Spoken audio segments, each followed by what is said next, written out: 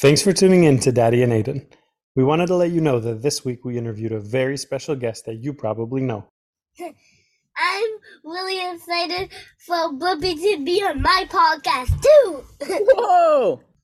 Please share this show with all your friends so we can keep getting amazing guests. Remember, anything is possible. Welcome to Reading with Daddy and Aiden. We are now going to read The Word Collector, written by Peter Hamilton Reynolds. Collectors collect things. Some people collect stamps. Some people collect coins. Others collect rocks. Some collect art. Some collect bugs. Others collect baseball cards. Some people collect comic books. And Jerome? What did he collect? Jerome collected words. He collected words that he heard. My trip to Peru was perfectly pleasant. Certain words caught his attention. He collected words that he saw, like willow, the willow tea shop. Certain words jumped out at him. He collected words that he read, like from the book Wizard of Oz. Certain words popped off the page, emerald.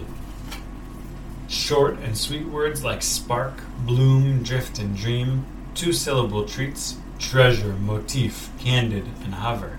And multi-syllable words that sounded like little songs, kaleidoscope, wonderful, symphony, guacamole. There were words he did not know the meaning of at first, but they were marvelous to say, like aromatic, vociferous, and effervescent. There were words whose sounds were perfectly suited to their meaning. Tyrannosaurus rex, torrential, molasses, and smudge.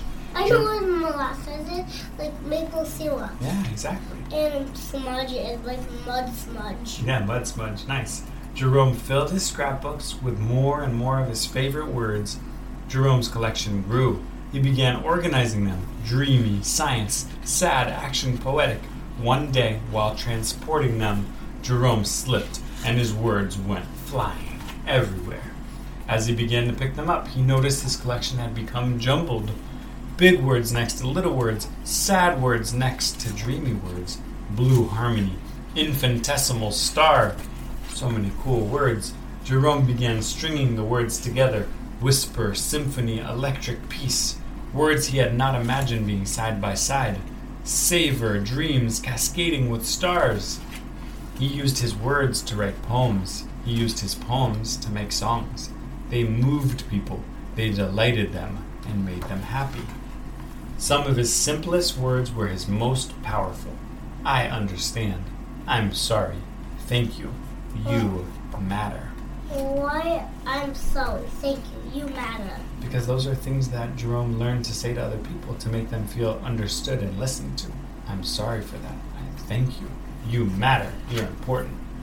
Jerome eagerly collected more and more of his favorite words. The more words he knew, the more clearly he could share with the world what he was thinking, feeling, and dreaming.